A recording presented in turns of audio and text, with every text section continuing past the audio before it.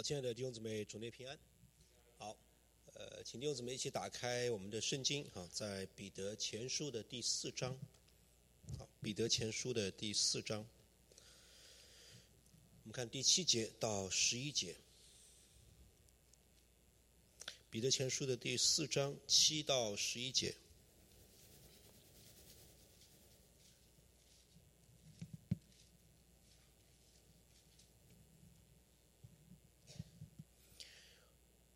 万物的结局近了，所以你们要谨慎自守，警醒祷告。最要紧的是彼此切实相爱，因为爱能遮掩许多的罪。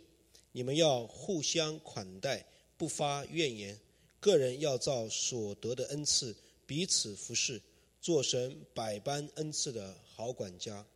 若有讲道的，要按着神的圣言讲；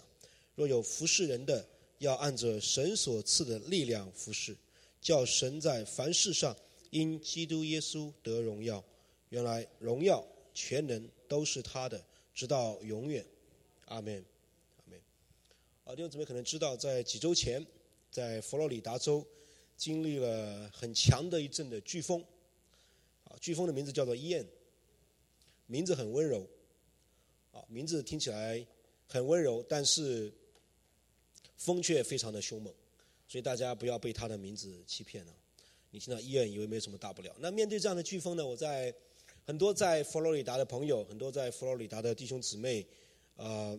都发来了一些祷告的请求。我们自己教会有一对夫妻刚刚搬到佛罗里达，大概只有2个月，没有经历过什么叫做飓风的，非常的害怕。他们很少让我们为他们祷告的，但是那天就给我发了一条信息，说恳请弟兄姊妹可以为我们祷告。那当然人们很害怕，但是也会做很多的准备。害怕的时候，他们就预备在自己家的窗户外面装了很多的 shelter， 就是那个铁皮把它钉在窗户外面的，是怕那个飓风呢把那个窗户吹坏或者是怎么样。然后做了很多其他的预备，就是准备水、食物，还有的人去 Costco 买那个发电机，因为飓风来可能会停电的等等。那人所能做的其实很有限。面对大自然的一些的这样的一些自然的灾害，你可以想象一下，面对那些已经有发出来预警的这些自然灾害，包括地震、火山、飓风。如果你住在中西部，你大概知道我们常常也会遇到龙卷风的，等等这些自然灾害。不过现在科技很发达，提前大概我们会知道，有时候会发到我们的手机上面，会告诉你在几点在哪一个区域里面大概会有什么样的自然的灾害。你可以想象一下，面对这些的预警，然后你就生活在这个区域里面，但是呢，你从来没有任何准备，你也没有当真，你也觉得好像没什么大不了的事情。然后呢，当自然灾害来临的时候呢，会是怎么样的情景？那我记得在佛罗里达的飓风来报警的时候，预警已经告诉别人会有很大的飓风，非常强的，可能是很多年没有见过的。真的有人在飓风前面跑去海边钓鱼的哦。然后记者现场直播飓风的情况，然后镜头的后面呢，就有一个男人拿着鱼竿低着头，然后就往海边走了，就拿着鱼竿就往海边去要钓鱼了。还有人在飓风来的时候跑到海上去冲浪，还有的人呢，就是在几十个人在飓风前面拍照的等等，在海边的。以至于那个市长呢就要跑出来讲话，就是说求大家回到你家里，不要给急救的这些工作人员增加工作量。本来他们是要去处理很多危机的状况，但是现在他们不得不加派很多的人来做什么呢？去救这些人，救这些不把飓风当回事的人。那我想作为基督徒，我们常常面对的很大的一个挑战，就是对于圣经所发出来的警戒，我们常常好像认为这些警戒离我们都很远，好像我们也觉得圣经中很多的教导跟我们的生活是有关联的，可是唯独关于圣经对于这些末日的这些的警戒，我们觉得好像跟我们的生活不是很有关系。我们对很多圣经的教导都非常的认真的对待，婚姻的、家庭的、道德的、伦理的、神学的，我们教会都是非常严肃的，但是圣经中对于这一些关于末后的警戒，我们时常觉得好像有一点脱离实际的生活。耶稣基督好像已经升天快2000年了，可是他所宣称的他很快再来，好像已经过去很久了，一代又一代的基督徒都在等，但是好像都没有等到，所以我们就有很充足的理由相信，好像耶稣所讲的这个末后的日子，起码在我有生之年好像不会来。然后我们在计划我们的人生，我在规划我的事业，我在规划我的退休的生活，我甚至在想我的孩子将来要娶什么样的媳妇，我要做爷爷奶奶等等。我们常常觉得好像耶稣讲的这个关于他万物的结局近了的这个警戒，好像只是为了要吓唬我们的。或者有时候我们也觉得好像耶稣基督不会在我们有生之年会再来。我不知道大家是不是有这样的挣扎，起码我自己在过去很多的时候会陷入到一种错觉当中，这个错觉就是告诉我耶稣不会很快再来，所以我可以大概该犯的罪还是可以犯，然后对吗？该骂的人还是可以骂，不好的想法还是可以有，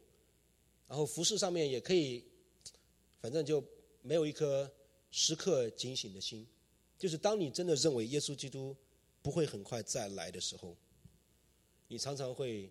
放下警惕，就好像你面对很多的天气预报，很多的警戒，你常常不会太当回事。就好像有时候我们常常错误的理解耶稣所说的这个末后的日子，或者我们常常错误的理解耶稣所说的这个在彼得前书所讲的万物的结局近了，我们总觉得它好像只是一个时间点，只是一个在一个特定的场景里面所发生的一个具体的事情，以至于好像这个点这个具体的事情还没有到来，还没有发生的时候，好像跟我就没有什么关系。这就好像我们看天气预报一样，它一定是告诉你在某一天，在什么时间，在什么地方会有怎么样的灾害。举个最简单的例子，如果你是住在 Indianapolis， 或者你是住在 Carmel， 或者你是住在 Roswell， 那么在 Kentucky 发生的自然灾害大概你就不用太担心，因为那个跟我没有关系，离我很远，不在我所生活的范围。但是圣经所描述的这个关于万物的结局近了，或者关于这个末后的日子，他所讲的其实不是一个特定的时间点或者某一个特定的场景的概念。圣经所说的更多的是一种状态性的，就是告诉你跟我其实是生活在耶稣基督很快要来的这个状态里面，并不只是简单的好像只是讲到未来的某一天的某一个点，而是讲到当耶稣基督升天以后，我们基督徒生活在这个过程当中，在这个预备迎接耶稣基督再来的这个过程里面，你跟我应该带着怎么样的心去生活？你跟我怎么样带着一颗谨慎的心去面对圣经当中所给我们的关于这个即将到来的这个末后的日子，在这个过程中你跟我的心态应该是怎么样的？所以我们如果看整个彼得前书的话，你会发现彼得前书有一个很大的特点。今天我们没有时间跟弟兄姊妹讲解所有彼得前书的信息，但是有一个关于彼得前书的神学的信息非常的重要，就是讲到末后的日子。如果我们从第1章第5节开始看，你会发现彼得在讲说，你们这因信蒙神能力保守的人，必能得着所预备到末世要显现的救恩。在1章的13节，彼得也说，所以要约束你们的心，谨慎自守，专心盼望耶稣基督显现的时候所带来给你们的恩。在2章11节，彼得也说，亲爱的弟兄啊，你们是客旅，是寄居的，我劝你们要禁戒肉体的私欲，这私欲是与灵魂征战的。在第4章的第5节，彼得说，他们必在那将要审判活人死人的主面前交账。4章13节说，倒要欢喜，因为你们是与基督一同受苦，使你们在他荣耀显现的时候也可以欢喜快乐。4章17节说，因为时候到了，审判要从神的家起手，若是先从我们起手，那不信从神福音的人将有何等的结局呢？最后在5章4节，彼得要结束他的彼得前书的时候，他也说，到了牧长显现的时候，你们必得着那永不衰残的荣耀的冠冕。所以你会看见整卷彼得前书从开始到结尾，它有一个非常重要的特点，就是每一次当彼得要讲一个很重要的一个教导，或者彼得要带出一个很重要的信息的时候，他要么是以耶稣基督再来为开始，要么是以耶稣基督再来为结束。所以在彼得的神学里面，他所有的侍奉，他所有的生活，他给当时的教会，他给那些散居在本都或者加拉太或者加帕多家或者亚细亚等等各个地方的基督徒写这封信的时候，在彼得的心中，他所面对的，他所思想到的最重要的一个地方，就是耶稣基督很快要再来。那么在这样的一种前提下，彼得开始了他对当时的教会的基督徒的教导。那这样的教导对于今天的我们来说，其实也是如此。你跟我从重生得救相信耶稣基督开始，你跟我其实已经进入到了那个等候耶稣基督再来的过程当中。那么今天我们所面对的问题就是，你跟我面对耶稣基督即将到来的这个警戒，我们应该怎么样预备自己？我们应该怎么样预备自己？这是你跟我今天所面对的最需要回答的问题。所以彼得其实也在今天的这段经文当中给了我们非常清楚的教导，就是他告诉我们要怎么样预备自己，就是万物的结局近了，所以你们要谨慎自守，警醒祷告。最要紧的是彼此切实相爱，因为爱能遮掩许多的罪。你们要互相款待，不发怨言。个人要照所得的恩赐彼此服侍，做神百般恩赐的好管家。我们很清楚地发现，在这段经文当中，彼得用的最多的一个命令式的动词就是要。那要这个字当然就非常好理解，不需要有太多文学或者神学上的分析。那这几个要字就是彼得要带出来的最核心的信息，就当时彼得的读者在面对逼迫的时候，在面对苦难的时候，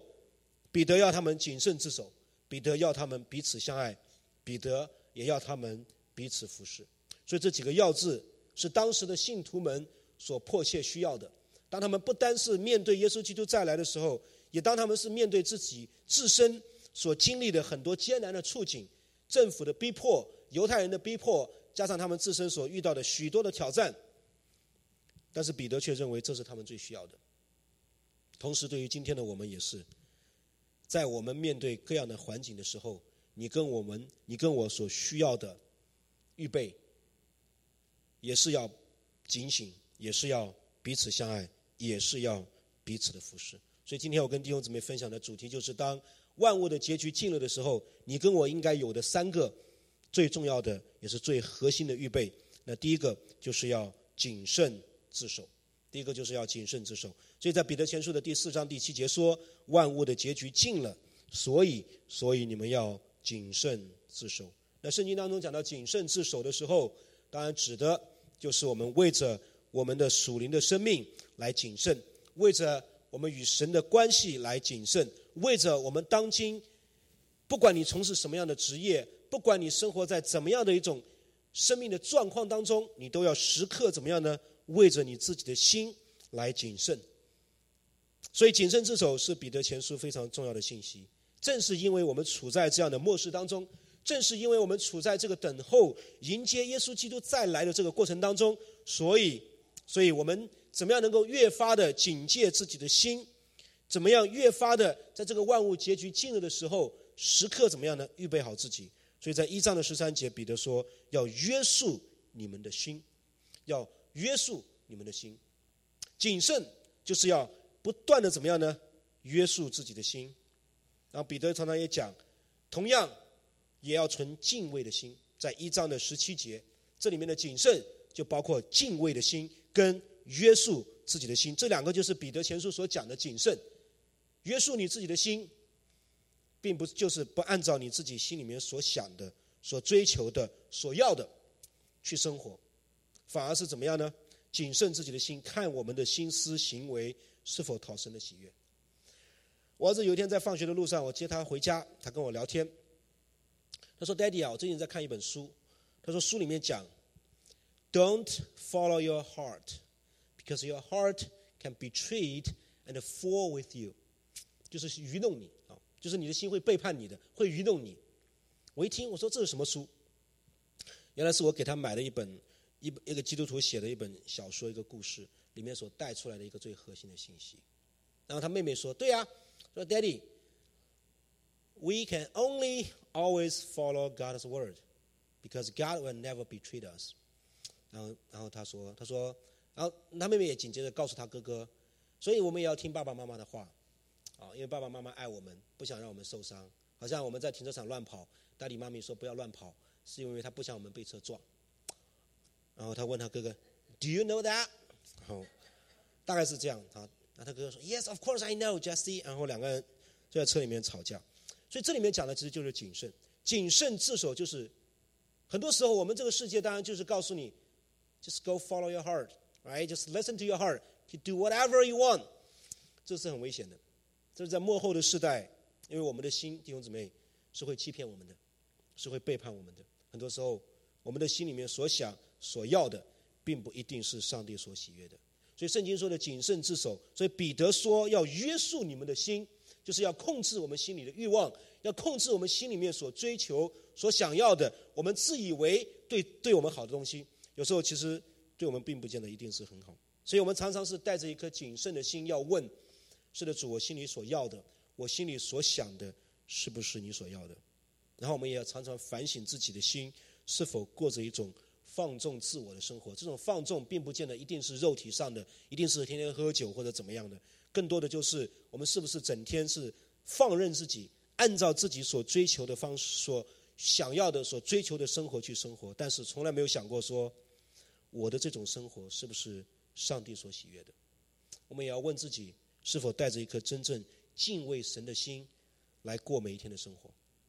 我是不是真的好像彼得在前面所讲的，带着一颗敬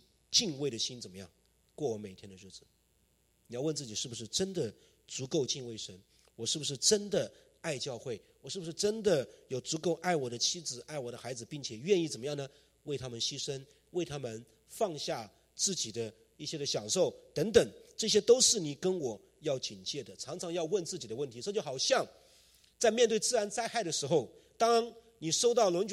卷风也好，或者飓风的这个预警的时候，你会问自己一个问题的，说：那我家的窗户够不够坚固？你会问我家里的物资够不够用？你会问我是否能够找到一个可以相对保护我家人比较平安的地方？弟兄姊妹，如果去过我们家，你知道我们家有一个 basement 很小的，大概只有一个小房间那么大。那 basement 的楼梯的下面呢，是有一个叫做 shelter 的，很小，其实很小。那天我跟我太太看，我说大概这个 shelter 只能放3个孩子，我们俩是肯定进不去的，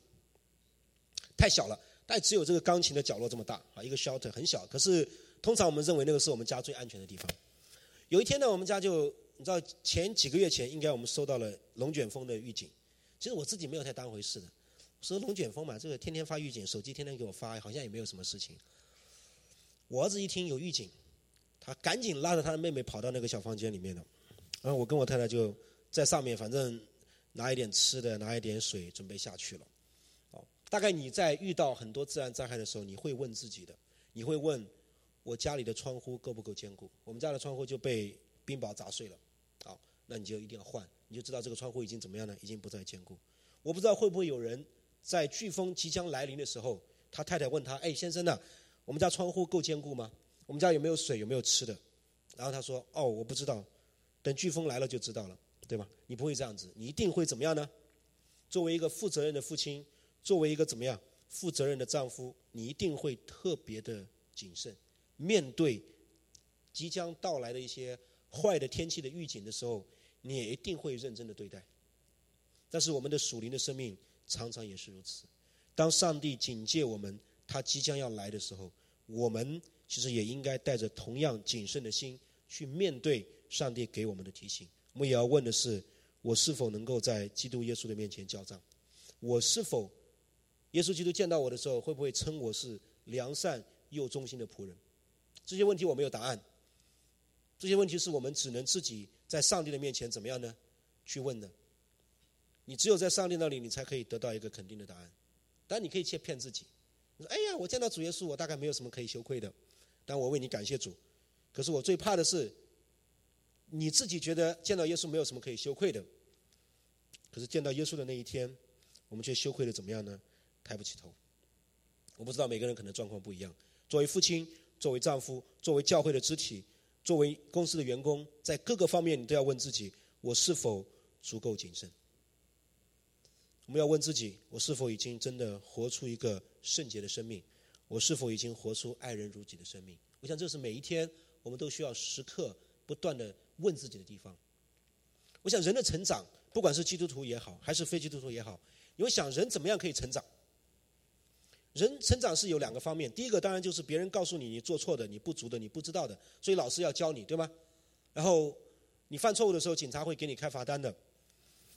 然后当你做错事的时候，别人指出来，然后你改正，然后你会做得更好，然后你会不断的成长。你在小的时候，你什么都不懂的时候呢，你就会问你的 daddy 妈咪，你问你的老师。另外一个方面，人的成长是一个叫做自我发现的过程，就是一个自我反省的过程，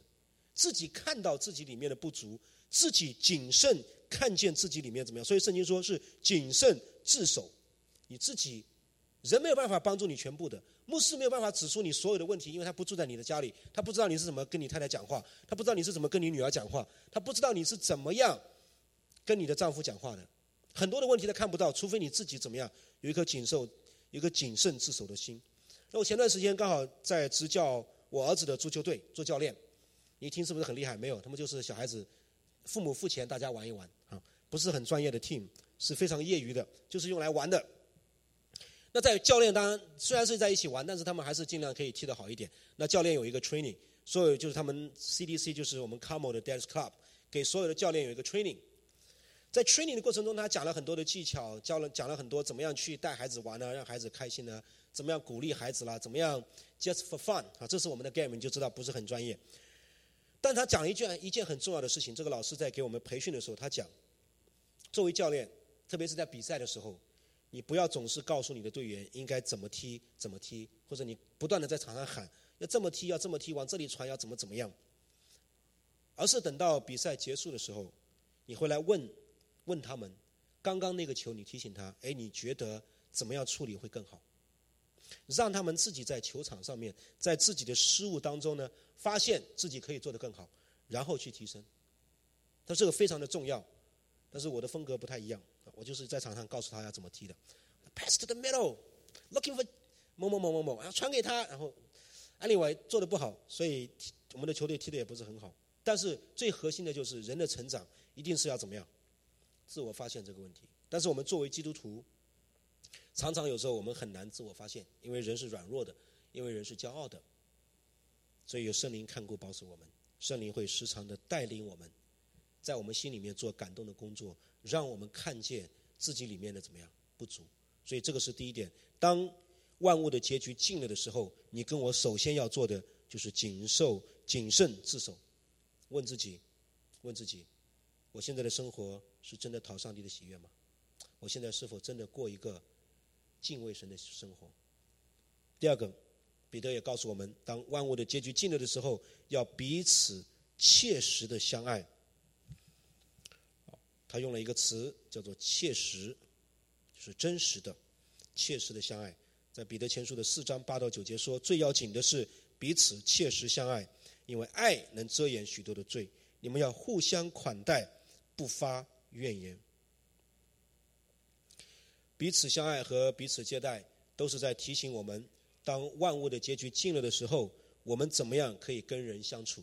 如果我们说前面谨慎自守是我们对神的态度，是我们跟神的关系，在末后的日子我们怎么样可以在上帝面前可以交账，那么彼此相爱就是告诉我们怎么样在末后的日子可以与人相处，怎么样对待我们身边的人，教会中的人，我们的邻舍。弟兄姊妹，你可以想象一下，这里面彼得所说的彼此接待的意思是什么？在初期的教会，他们面对逼迫的时候，门徒们如果想要自保，其实已经很困难，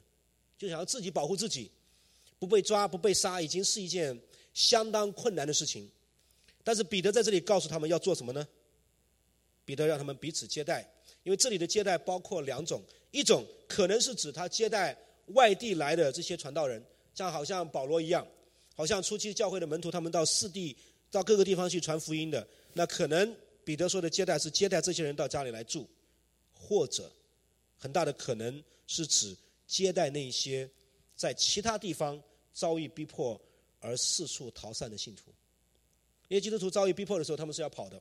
他们是要跑。我不知道弟兄姊妹有没有跑过，有没有因为信仰跑过、逃跑过？大概你如果在美国信主，没有吧？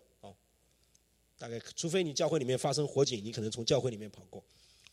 我记得我小时候，大概是在我6岁的时候，有个冬天下大雪，我们在农村的教会聚会，突然教会门口来了几十辆的警车，那我姑父就带着我跑，说跑，我说干嘛要跑？他说警察来了。我跑到最后鞋子掉了，冬天在大雪里面跑，不知道跑了多久。最后我姑父说好了，可以不用跑了，大概到这里警察不会追了。我记得记忆中非常深刻的，那是冬天下大雪的时候，在雪地里面跑。那这个时候在初期的教会就有很多的基督徒因为面对逼迫，所以他们不得不跑到其他的地方。那彼得就告诉当时的信徒，要接待这些因为逼迫而逃散的信徒。那么无论是哪一种的接待，无论是你接待传道人也好，还是接待这些逃跑的信徒也好，对于那些自己已经处在逼迫中的基督徒来讲，都是非常困难的，都是很大的挑战的。可是彼得却要说怎么样呢？要彼此接待，而且怎么样呢？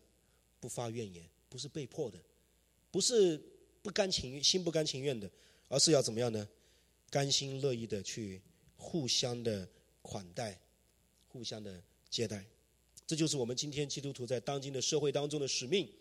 当我们带着一颗迎接主耶稣再来的心的时候，当我们知道万物的结局近了的时候，我们更加应该带着彼此相爱的心去接待我们身边的人。我记得在彼得也说要彼此切实的相爱，就是用我们最真诚的心、最大的爱心去爱我们身边的人。我记得我小时候，我父亲是做传道人的，在农村，大概30多年前，他们怎么样传福音呢？是骑自行车在农村到处走的，一走可能是几百公里的，可能是2-3个星期、2-3个月不回家的，因为太远了，骑自行车他也回不来，所以差不多我们3个，我跟我姐姐、我弟弟出生的时候，我爸爸都是不在家的。你今天看可能好像一个父亲好像孩子出生不在家，那个时候没办法，因为他3个月出门，他也不知道我妈妈到底哪一天要生我们，他只能够赶在大概的时间回来。可是当他回来的时候已经晚了，我们已经生出来了。所以我跟我姐姐、我弟弟，我们3个人都是相对比较早的，不是在那个 due date 生的。所以 anyway，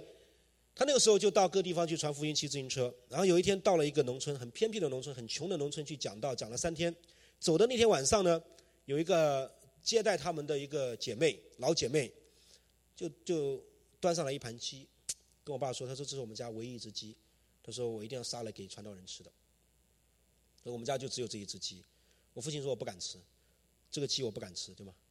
你家最后一只鸡，他说不行，他说这个鸡上帝告诉我就一定要杀给传道人吃的。这个叫做什么呢？彼此切实的相爱，并不是家里有很多的鸡然后杀一只爱慕斯，这个当然好，弟兄姊妹不用误会，今天晚上不用叫我去你家吃鸡。我想讲的是，他所展示出来的是一种真实的彼此相爱的心，就是用你最好的去招待别人。我还记得在国内，如果你知道你是中国大陆出来的话，你大概知道你在5年前你都不可以生2胎的。那我们教会在我读高中的时候，我突然发现我们家住来一位妈妈，大肚子的，我不知道是怎么回事。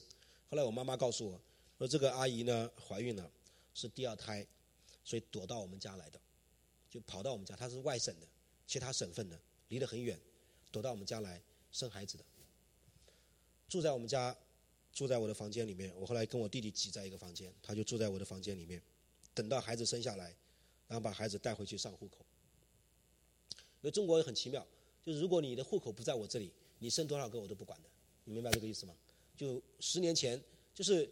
因为他们怕的是你的户口要上在我这里，我比较麻烦。可是如果你的户口不上在我这里，居委会通常是不管的，就看到你是外地来的，你怀孕他不管你的，他也不想去计较你是2胎还是3胎还是1胎，他也不会打电话给你的户口所在地去举报你。可能现在不一样，现在可能会举报你，可是大概10年前我们那个社会还是不会，只要你不要在我这里给我添乱就可以，所以还是可以躲到我们家来的。所以后来我们就陆陆续续接待了蛮多这样从外地跑来的要准备生2胎生3胎的妈妈，就躲在我们家里面的。这个叫做什么呢？叫做接待，用爱心去接待他们，知道他们所面对的难处。所以这是彼得所讲的，在末后的世代，在我们迎接主耶稣基督再来的时候，怎么样可以彼此切实的相爱，以及他在第1章的22节说，你们既因顺从真理洁净了自己的心，以至于爱弟兄没有虚假，就当从心里彼此切实的相爱。所以我们要问的是，弟兄姊妹，今天在这个我们说日益堕落的世界里面，在这个充满了各样的危机、各样的困难、各样的灾难的世界里面，你跟我最需要做的事情是什么？不管是面对新冠也好，面对即将要到来的很多的中期选举也好，让人吵吵闹闹也好，还是很多类似的生活的环境，特别是我们在 Indianapolis 的 downtown， 我们看到很多有需要的人的时候，我们要问的最重要的一个问题，我想就是你跟我怎么样可以真的好像彼得说的，用一个没有虚假的爱心去彼此切实的相爱。我想你跟我都要在上帝的面前认罪悔改。很多时候我们所说的彼此相爱，好像只不过是我们在力所能及的情况下顺手帮助别人，好像只是我们在能力有余的情况下，精力时间还剩下的情况下，好像可以帮别人做点什么。但是其实很多的时候我们需要承认，我们需要在上帝的面前真实的承认说，我们很多时候我们的爱是没有牺牲的，就是不需要我们 sacrifice 太多的。所以甘地曾经讲过，毁灭人类的7样东西，最后一样就是没有牺牲的敬拜。就如果你发现你的敬拜，你对别人的爱根本不需要你牺牲什么，这其实是很危险的，很危险。所以我们要问，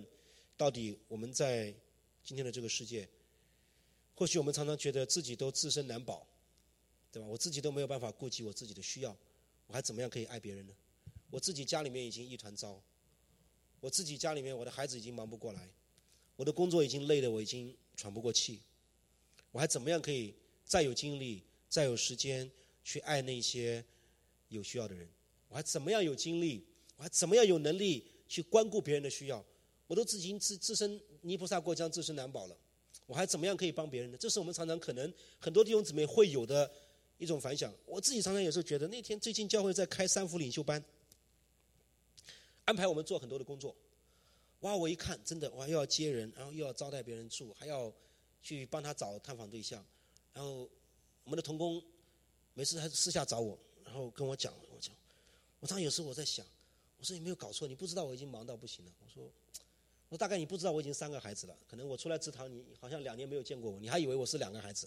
我说我这忙到我说我已经不行了。我说我这几天忙到夜里面，因为这个礼拜孩子有放秋假，你知道，孩子不上学，白天要带孩子，晚上我要预备讲道，然后上个礼拜我要出门，然后我儿子胳膊又摔断，然后我2个女儿又发烧。我说常常觉得，我说我自己都已经活不了了，真的要死了。我说你还要我做这些事情，等等。有时候心里面你要承认，弟兄姊妹，我们的想法就是好像当时的信徒一样，他觉得自己想要躲避逼迫已经很困难了，已经用尽很多的方法保住自己平安了。可是彼得这个时候说，你要去接待那些外地来的人。接待意味着什么呢？不单只是吃住的问题啊，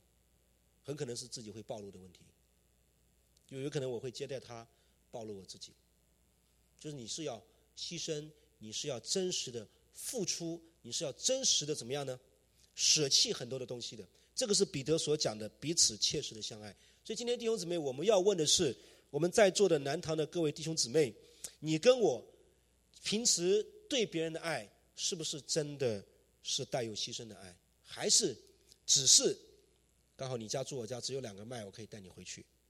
这个好像就是我们理解的彼此相爱。或者我的意思不是说这个不重要，不是说这个不好，都好，但是你要问的是，我们是不是有足够的没有虚假的切实的相爱，还是只是简单的好像看起来外面看起来好像的彼此相爱？这是今天彼得给我们的挑战。这也是我们基督教信仰非常大的奇妙之处，就是我们不是只有在我有能力的时候，我们不是只有在我有时间，或者在我的金钱有多余的情况底下我才去接待，我才去爱别人的。反而更多的时候是在我自己常常好像都不足的情况下，却依然怎么样呢？愿意牺牲自己去爱别人。这个是彼得给我们的第2个提醒。最后一个提醒，当然彼得说要彼此的服侍。彼此相爱本身其实就已经包含了服侍。你只有爱才有服侍的。但是彼得这里面讲的更多的是指在教会里面实际的你可以参与的事情。爱本身就是最大的服侍，这个我想大家都同意。你能够爱别人就是最重要的服侍了。但是彼得这里面所说的彼此的服侍，更多的是指在教会当中怎么样去用我们的心，怎么样用我们的行为，怎么样用我们的时间，用我们的精力，在教会当中参与各样的侍奉。所以彼得也讲得很清楚，他说个人要照所得的恩赐彼此服侍，做神百般恩赐的好管家。如果有讲道的，要按着神的圣言讲；如果有服侍神人的，要按着神所赐的力量去服侍，叫神在凡事上因耶稣基督得荣耀。这是彼得讲的，在末后的世代，在耶稣基督要来的时候，你跟我怎么样预备自己，就是在服事上来预备自己，按照上帝所赐给你的恩赐，忠心的在教会里面做好我们本职的工作。所以他随后在4章的11节就举了2个例子，不是说教会里面只有这2种服事。他说如果是有讲道的，要按着神的圣言讲；如果有服侍人的，就按着神所赐的力量去服侍。任何上帝所给你的恩赐，上帝所给你的呼召，让我们可以怎么样呢？在上帝给我们的托付上，可以向神来尽忠，可以做上帝百般恩赐的好管家。彼得告诉我们，万物的结局近了，所以要彼此的服侍，所以要用更多的时间精力，不是只单顾自己的事情，更多的是怎么样呢？去顾他人的事情。所以我们需要在上帝的面前交账。所以彼得很快接下来讲到，当耶稣基督再来的时候，最先要交账的是谁呢？就是我们这些基督徒了。那基督徒里面最先要交账的是谁呢？当然就是牧师了，然后就是长老，然后就是执事。所有跟随耶稣基督的人，将来有一天我们都在上帝的面前要向神去交账的。这个我盼望弟兄姊妹可以明白，交账的意思，常常我们可能理解上帝要给我们什么赏赐，常常我们会理解上帝要给我多大的冠冕，常常你会理解将来到天堂我会被分配多大的一套房子。我想这些不重要，我想对于基督徒来说这些真的不重要。我想最重要的是将来当我们见到上帝的那一刻。我在神学院读书的时候10年前，我的一个老师就跟我讲一句话，到现在都记得。我将来到天堂，上帝一定会问你2件事情。他说恩光，上帝一定会问你2件事情。作为教会的牧者，作为教会的领袖，2件事情他会问你。第一件，为什么你要做这件事情？就是我没有让你做的。那个可能是你个人的野心，可能是你个人想要做的事情，借着教会，借着你的身份，在教会里面想要做的事情。上帝一定会问你，为什么你要做这个事情？因为我没有让你做。当然更重要的是他会问你，为什么你没有做这些事情？就是我让你做的事情。这些事情当然很多，对吧？我不需要一一举例子，但是起码你会知道，今天你跟我所要做的事情，将来在上帝的面前都要交账的。所以弟兄姊妹，你也要问上帝给你的这个恩赐，上帝也会问你，某某弟兄某某姐妹，我给你的这个恩赐，为什么你只知道用它来服侍你自己？为什么你只知道用它来服侍你自己，但是却从来怎么样呢？没有用来服侍我。所以这是你跟我今天要问自己不管你在什么样的阶段，不管你今天在着什么样的身份坐在这里，不管你跟我今天是可能信主几十年，或者刚刚信主，或者还没有认识耶稣的，将来有一天每一个人在上帝的面前都是要交账的。所以上帝说，我们的服侍的原则是什么呢？按照什么来服侍呢？彼得说在4章11节说，若有服侍人的，要按着神所赐的力量服侍。这句话有2个意思，一个意思就是你跟我不是按照自己的聪明才干去服侍，恩赐并不见得一定是你做得很好。大家记住一件事情，恩赐并不见得 I'm good at this， 当然有时候你 good at this 当然最好，可是并不是最重要的因素。最重要的因素是怎么样呢？ I'm willing to serve， 这个叫做恩赐，你有一颗愿意服侍的心。第二个，按照神的力量服侍，就是你跟我不是要求自己去做任何只有上帝的恩典和呼召才能够做到的事情，就是 you do not ask yourself to do anything that only the grace of God can do in your ministry， 就是你不会强迫自己做更多你不会强迫自己做更多你觉得你的能力可以做到的事情，你今天你的恩赐可以做到的事情。常常在教会里面，我们会面对很大的试探，一方面就是只有很少的人愿意出来侍奉，没有人愿意彼此服侍的。当我们面对的另外一个试探，常常就是在教会当中，有很多的人觉得他好像什么都可以做，他好像凭着他的恩赐，凭着他的能力，他可以完成很多的事情。但是彼得说，要按着神所赐的力量去服侍，告诉我们的就是不依靠自己的聪明智慧，同时不要求只有上帝的恩典才能够做到的事情，就是不是凭着自己的能力，不是凭着自己的才干才可以做这些事情。所以这是给同工们很大的鼓励，很大的安慰。就是常常当我觉得我不能做的时候，这是一个很吊诡的情况，就是很 paradise， 就是一方面当你觉得你不能的时候，恰恰是上帝能的时候。当另外一种情况，真的你觉得你自己不能的时候，你就不要强迫自己。当你的灵里面觉得自己不能的时候，你说我有能力。我举个最简单的例子，你可以见到的就是在教会当中，不管是讲道还是敬拜还是祷告，那对于牧师来讲，讲道是我的工作，我可以讲的，什么时候都可以讲。我记得礼拜六晚上10点钟了，我们教会以前要来一个牧师来讲道，打电话给我，他得新冠了，说第二天早上就不能去讲道了。我说我都可以讲。那么你明白吗？就在你的业务上面是可以的。我们说业务这样，你说你的 business 是可以做到的，弹琴也是本父什么时候都可以弹，对吗？除非手指断了不可以弹，但是其他时候都可以弹。但是我们基督徒讲的是什么？当我灵里面虚弱的时候，当我没有圣灵的同在，当我真的没有对上帝的话语的渴慕的时候，这个时候就不要要求自己只有上帝的恩典才能做到的事情。这个是侍奉，上帝更看重的是我们的心，不是我们手能做的事情。所以这个是所以最近我们教会昨天我们西北堂的13位的同工在 Cedar Lake， 离我们这里大概2个多小时，靠近 Chicago 的地方，在一个退休会，我们做了2天的同工退休会，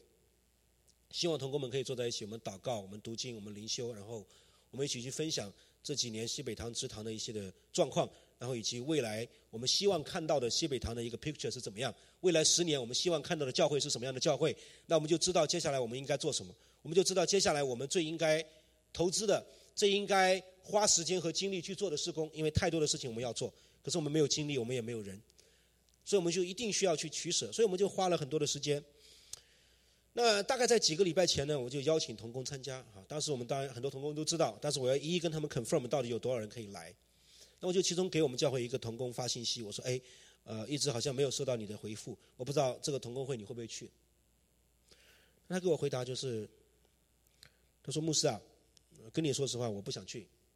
他说我太累了，他说最近工作家庭事情很多，教会还要逼我去，说我不想去，他是这样回我的。我那天已经很晚了，他回我说我也没有看到。第二天早上呢，我刚看到他打电话过来，他说牧师对不起，昨天我这个压力很大，跟你讲话不是很客气，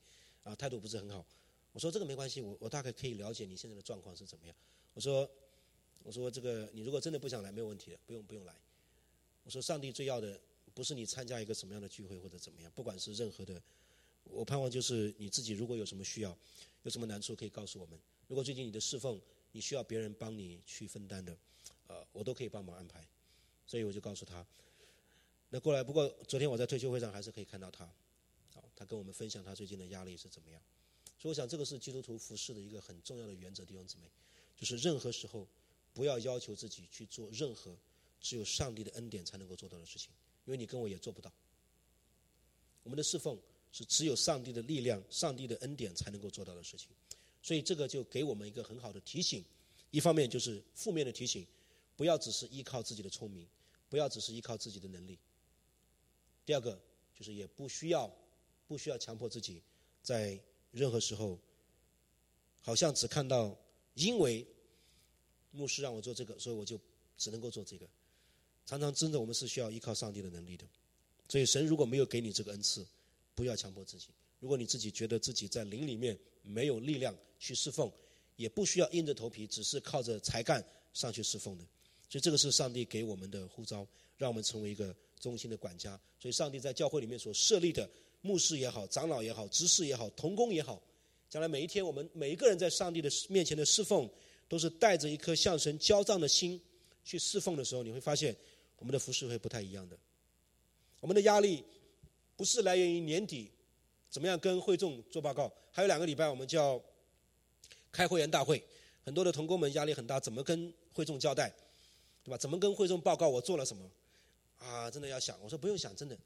就问自己能不能够跟神交账就好。真的，同工们不需要考虑，当然从人的角度，我们是一定需要跟会众讲，跟他们说我们做了什么，让他们知道我们在我们的职分上是有尽忠。但是除此以外，这不代表我们就完成我们的工作，这不代表我们就完成我们的呼召，这也不代表我们就已经完成了上帝所托付给我们的使命。更重要的是，我们需要坐下来问上帝，是今天我们的侍奉，今年我的侍奉是不是在你的面前会被悦纳？我的侍奉是不是好像馨香的祭一样达到你的面前，还是好像该隐和亚伯一样，我们都做了很多，我相信该隐也很努力的，对吗？去田里又是种又是栽，还要拿到上帝的面前，最后上帝说不要。你跟我要问的是，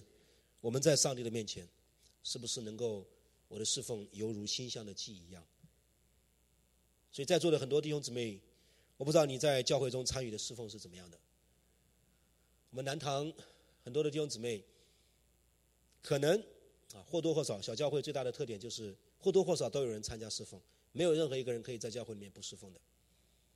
我们盼望我们的教会的弟兄姊妹都是这样。如果别人走进我们的南堂，看到的最大的其中一个特征就是人人都参与侍奉的教会。这个是过去2年我们西北堂也是，小教会也是如此，几乎没有不参与侍奉的人，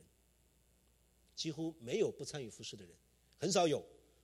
但是我盼望我们的教会也是，你跟我每一个人在来到教会的时候，